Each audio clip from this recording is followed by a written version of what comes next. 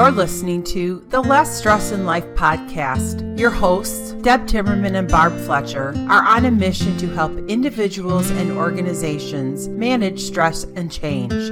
Together, they bring you real conversations, inspirational stories, and strategies to help move you from being stressed to feeling your best. Good morning, everyone. I'm Deb Timmerman. Welcome to our series of 52 practical tools for less stress in life. This is episode 41. And I'm Barb Fletcher. Our goal is to give you tools and strategies to help you move from being stressed to feeling your best. October is Domestic Violence Awareness Month, and our guest is Susan Emilian. Susan is an attorney, award-winning author, motivational speaker, and recognized national expert who has advocated to end violence against women for the past 40 years. In the 1970s, she founded a rape crisis center and represented battered women in divorce proceedings. In the early 1980s, she litigated sex discrimination cases, including helping to articulate the legal concept that made sexual harassment illegal in the 1990s. With the death of her 19-year-old niece, Maggie, who was shot and killed in October 1999 by her ex-boyfriend, Susan's work became more personal and immediate. Today, Susan is the originator and facilitator of My Avenging Angel workshops, based on the idea that living well is the best revenge that can help hundreds of women who have been abused to take the journey from victim to survivor to thriver.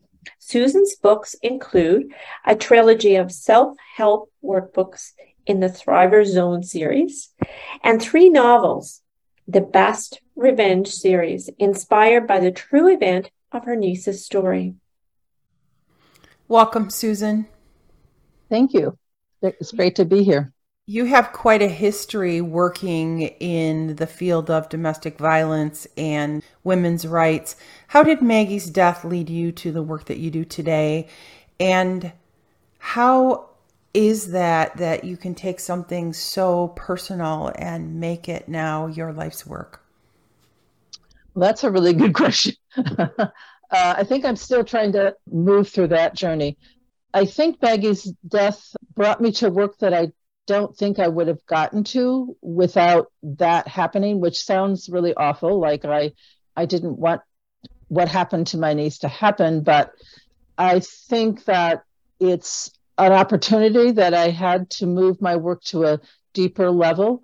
And I had worked with women for many years who had come through domestic violence and sexual assault. And usually, as you know, it's kind of a combination of trauma histories. It's sort of I work with women, their presenting problem may be a domestic violence relationship, but if you ask them 2 or more questions, you start to see a progression, usually starting from childhood.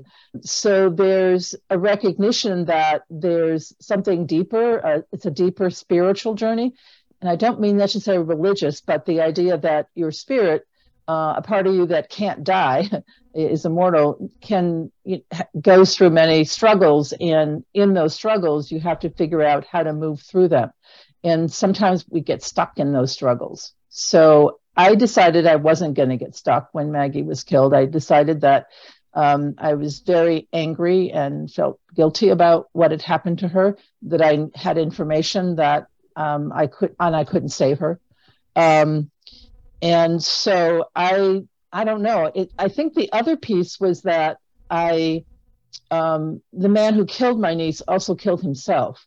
So I didn't remember, I'm an attorney, I had that criminal justice kind of sense of, okay, somebody does something horrible like this and you prosecute them and make sure he doesn't hurt somebody again. Well, that was sort of taken away, which was probably a good thing, because to go through the criminal justice system and get any kind of revenge or closure is the word people try to use, is probably not going to happen.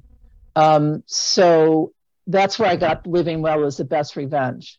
And that's what really took me to that place. And so I was going to find a way to avenge her death, that if I couldn't help Maggie and nobody could help Maggie, I was going to help somebody else to take that journey that she couldn't take. And that's really how it evolved.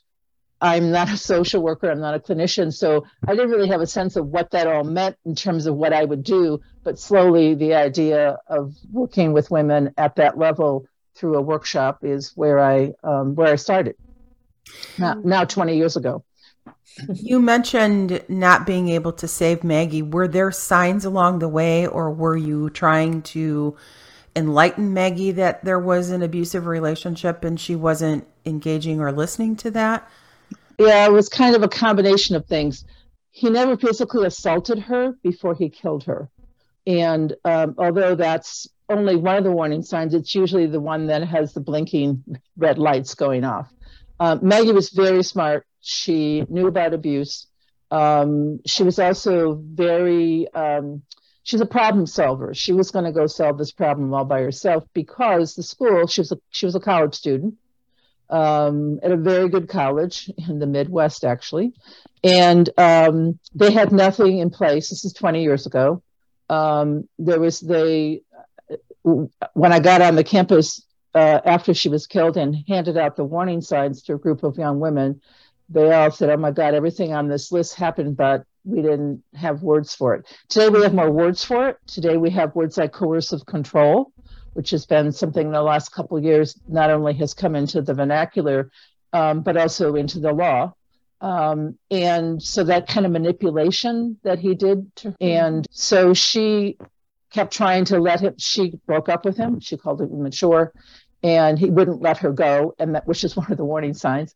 I think the clearest warning sign was that he wasn't going to let go of the relationship, and he was pushing the relationship too far, too fast. And she didn't know he had a gun. Supposedly nobody knew he'd bought the gun except the gun store owner, who had no obligation to call the college and tell them that somebody with a college dormitory address had bought a gun. And so she went there one more time, I think, to tell him to leave her alone, into his dorm room, and he killed her and killed himself. So there were warning signs along the way, but they were much more subtle. And I think because she thought nobody on that campus, which was probably true at the time, was going to help her because there were no bruises and no marks, that she had to solve the problem all by herself. Yeah, the marks aren't always on the skin, are they? Right. Yeah. So it's kind of a confluence of things that made it clear that not only the ability to stop that, laid on a bunch of people's doorsteps, but I don't think that was what was going to happen in that moment. So the journey through identifying, the victim to survivor to thriver. Can you talk a little bit about that? And is that a linear journey, or does it sometimes circle back? What does that look like? Yeah, thank you. Some of this is based on my own personal experience, although my personal experience has been more through Maggie's experience or the aftermath of it. But also working with women now for 20 years, I work with them. I have a workshop, and then I continue to work with them if they choose to come to a monthly. So I've watched them, some of these women, over 20 years, and not only the women, but also their children. I've watched their children grow up. So it's been really interesting because children who are witnesses of domestic violence tend to either be perpetrators themselves when they grow up or victims. So that's a journey in itself. But I think it's nonlinear. That's a really good, I'm glad you said that word because I try to use it sometimes with women. I don't think that we stay in one place. I know today I'm thriving because I'm talking to you guys about the work I do, and this is great, but I can push myself back. Something can happen that will push me back. And sometimes my car won't start. It's not like a big, spiritual moment. It's like, oh God, another struggle here. I also can pull myself, my niece was murdered in October 17th. So I know that date's going to pull me back. Maggie and I also share a birth date. We have the same birthday. So that pulls me back. So I always say that, I'm going to be pulled back there. I just have learned how long do I want to stay there? Is it going to be 10 minutes to remember and mourn, or just grieve it, or just feel sad for a while, or in terms of being pulled back into that grief, or am I going to be pulled into the struggle that's going to continue to make me feel like I'm not worthy and I can't do it, or am I going to keep moving? So I think you can't avoid being pulled back. But for me, it's more of like little life struggles. For the women that I work with, they're pulled back by litigation on child custody. Suddenly he's going to decide he's going to pull back and I want those kids and I'm going to make it crazy. So that pulls them back to that relationship, and how you stay there for shorter periods of time, not only physically, like in the moment, but how do you readjust your brain so that you don't have that negative voice in your head saying, see, I told you, this is all your fault. And you're not good enough, not smart enough. So yeah. And I think the other thing about the journey is that when we come into the workshop, one of the exercises I do is to help them see that they're on a journey. They don't always see that they're on a journey. They think it's just about victimization their whole life. I've been a victim my whole life. Oh, you mean I can do more than survive? So they tell me they're really good survivors, and they pat themselves in the back. Isn't that great? I'm like, well, that's a lot of energy, going around that little circle, victim to survivor. Let's see if we can go over here and see what thriving's like. And they're kind of fascinated, like there's a word for it, and I want to go there and what it looks like for them, and I think also how it feels for them. So you guide them through a process and mention 7 steps to thriving. How do you use those steps to help them move along that path, and maybe just share those steps with us? Yep. Well, there's 7 steps. I don't know why there's 7 and not 8, but somehow 7 came to me. I'm a writer more than anything, and I'm a creative person. So I don't know, through, sometimes these things come to you. I don't know how all that came to me. But it was clear to me that there were things that had helped me even before Maggie was killed. And so then when I applied them myself, that I found that these are things that I was doing. I also devised or put together an exercise for each one of these steps. So the first step is see your journey, which is what I was just talking about, that just help the women see, I didn't know I was on a journey. So I use story. I use children's stories or fairy tales. As kids, we learn stories to learn lessons. And so we learned as very young children, depending on where you were and what your culture and what the stories were, we learned that there's always going to be a struggle in a story, someone's life in a story. There's going to be a moment of transformation, and there's going to be the happy ending. I love Cinderella. So it took me years to figure out, why do I love Cinderella? Because she struggled, and then there was this transformation. The pumpkin became the coach, and the rags became the beautiful gown. And then there was a happy ending, not just that she found the prince, which was sort of the 1950s interpretation of Cinderella, but that she completed herself and she found a complete life. So we all know these stories. They come to us as children, but we forget that that's the journey. So that's really the first step. And then to begin to take apart the other pieces. So the second step is to quiet the inner critic, the negative voice in your head that tells you you're not good enough, that usually the abuser has taken up and somehow knows how to use that against you. And then connecting with the part of you, the happy person inside. That's step 3, that's been untouched by all that's ever happened to you. They're like, nothing has been, everything's been, no, part of you untouched. And then to take that part of you and start to vision. And I have a motivational model that begins to put in place positive energy, visioning a new life, overcoming your fears. What's that? Those thoughts in your head that hold you back. Not things. Physical safety is a thing, but thoughts. I have a fear of rejection, fear of abandonment. How can you talk yourself out of that? And then finally, to set some new goals. And the women that come through my workshop tend to have goals, but they're stuck somewhere. So get back to work, get a better job. I have women who started their own business, started singing again, bought a house, gone back to school. So really those 7 steps are a motivational model to get them moving again, and to begin mostly to quiet down that negative voice in their head, and to really, for many of them, start their life again, which has been interrupted by domestic violence, sexual assault, or has never really blossomed because of a long history of trauma. And that journey is really exciting to watch. It's sometimes transformational in front of my eyes. I can see their faces change, their whole being sort of like, I don't know, I guess it's like Sleeping Beauty, waking up to some idea that there's something else out there for them. And they've been conditioned through years of trauma that there isn't anything good for them, or that it's always going to be a struggle. And they can change that.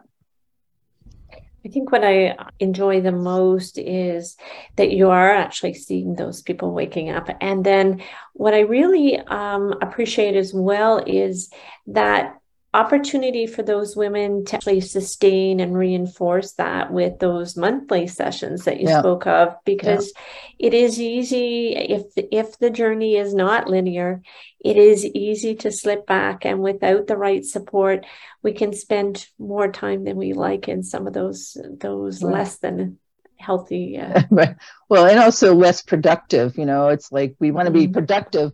Mostly living well is the best revenge. That's what I always say to them. The one thing, you're never going to get, that guy's probably not going to change. I mean, after Maggie was killed, I started doing, so I did for 15 years, I did offender groups with men who are arrested for domestic violence. And, bless their hearts, they're on their own journey and they've got a lot of trauma in their lives, but they're really not going to change in any significant way, not by the force of your partner as a partner. They may make their own internal changes and decisions, but even the criminal justice system usually can't push them through that. So you're on your own here, and you can make decisions not only for yourself, but for your children. So to break that cycle, and it may be cycling through from your parents or grandparents, other relationships that you've seen have not been successful over the years. So it's really that choice, and that choice is what I offer them.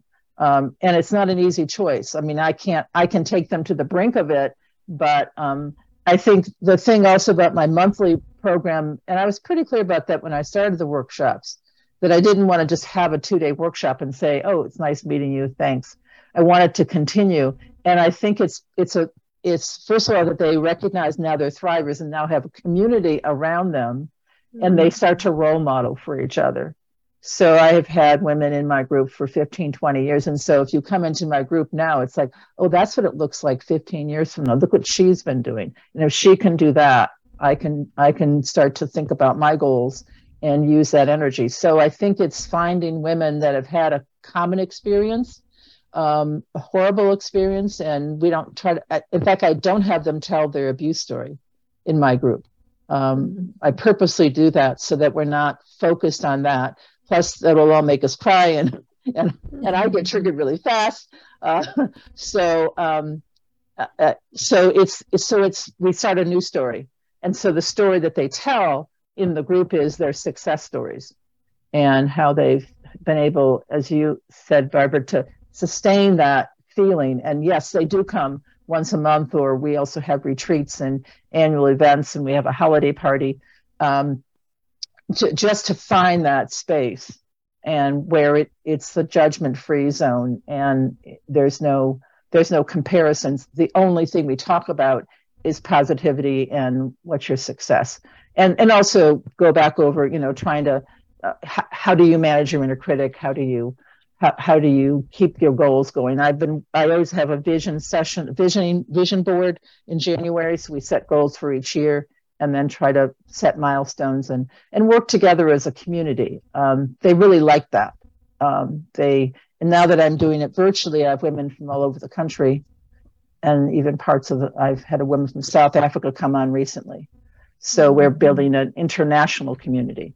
For the months of October and November, I understand that you're offering your workshops free of charge for Domestic Violence Awareness Month. Can you talk more about that? Right. Well, the workshops are always free. I was really clear about that. This is not, having worked with women, particularly coming through divorce, even the wealthiest women that I worked with, although I used to work in a divorce, my divorce practice was actually legal aid. So most of my women didn't have a lot of money, but they don't have access to money. This is not a luxury item. So they're always free. I have a nonprofit that supports me, And all my programs are free, even the follow-ups. And during October, it's important because one of the things that it's helpful that there's domestic violence awareness out there for people who need to know that and to support people. But it's also a difficult month for most of us because there's all this talk about it. So suddenly the world's woken up and, oh my gosh. My niece was murdered in October, which doesn't seem to be a coincidence in some way. I don't know how that works, but so it really is an intensive. So I actually do the workshops 4 times a year. I do them once in October, November, twice in the fall, and then twice in the spring, in February and March. And then I have the workshops, and I have monthly follow-ups in between. The workshop used to be in person, and now I've been doing it virtually, which has been kind of interesting. I still have been able to get the energy across. I think it's more energy that I transmit than the words, although the words are communication, but it's the energy. They suddenly see somebody who's gone through something horrible and who's got energy, and is taking that energy and helping them be productive. And free is important because I think if it's not free, I mean, I've worked in nonprofits my whole life, but the idea that there's some amount of money, for many of the women, it's between, do I come to a workshop that it's going to cost me X, even like $25, or do I feed my kid? Mm-hmm. So that's a choice that they have to make on a different level. So I free up that choice. And where do they find you? How do they sign up and register? So they can pre-register on my website, which is myavengingangel.com, or they can call the number that's also listed there. And it's a pretty simple process. It's a 2-day workshop. It's 2 sessions. It's 2 Saturdays. It is not like one of those virtual workshops these days that you can sort of listen to when you're doing something else. It is an interactive workshop. Mm-hmm. And I do exercises. We do arts and crafts. I actually now, because I'm virtual, I do mail out materials, which they kind of like. It's like Christmas. You get a box in the mail, and there's all kinds of good stuff in it. So yeah, free is really important to me. And now that it's virtual, it's really been able to free them up from transportation issues or childcare issues, or even just, I got to get somewhere and I don't know how to get there. All the things that would hold you back a little bit. Virtual is also a little hard because they don't always have great technology available, but somehow we get to the middle there. So here's our call to action this week. It's for you to be aware of what the signs of domestic violence are. As Barb said, those wounds are not always physical, and there are other things like controlling and checking your phone and doing all kinds of things. We'll make a post and put all of those pieces of awareness on our Facebook pages for you so that you can be aware and recognize. And Susan, are there domestic violence awareness hotlines they can call if they're in immediate danger? Yeah, there's a national domestic violence hotline. If you Google it, it'll pop up. They can not only do some crisis intervention stuff, but they can also tap into the resources. There are free programs throughout the country and throughout the world that do include shelters, although many women don't either go to a shelter or need a shelter, but they do crisis intervention. There's support groups. There's a whole lot of stuff before. In fact, many of the women that come to me have gone through those programs, not only domestic violence, but sexual assault. So those are really important programs. They are free of charge and they are life-saving. There's no question about it. So National Domestic Violence Hotline will get you that information. Barb, is there one for Canada as well? I'm sure there is, and I will have a look and make sure that gets posted as well. Yeah, I do have a list of warning signs that I have posted on my website and I've used on a regular basis. So it's based on the Duluth model, which is one of the domestic violence paradigms that was put together many years ago. I'm always reminded that there was a time in my life where there weren't domestic violence hotlines and domestic violence shelter, and we didn't have these warning signs. So it's really interesting not only to know about it in your own personal life, but it might help a friend, because sometimes it's the friend who's going to see it more than you're going to see it. One of the things that men who are abusive will do is isolate you from your family and friends because they're the ones who are going to see it better than you. So it's also trying to help a friend. and know that there's resources out there. Well, thanks for joining us today for this important topic. We'll see you next time. Less stress in life is possible. If you're new to this kind of thinking and would like to explore what's possible for you, we'd love to connect. You can reach us through our website at lessstressinlife.com. That's lessstressinlife.com.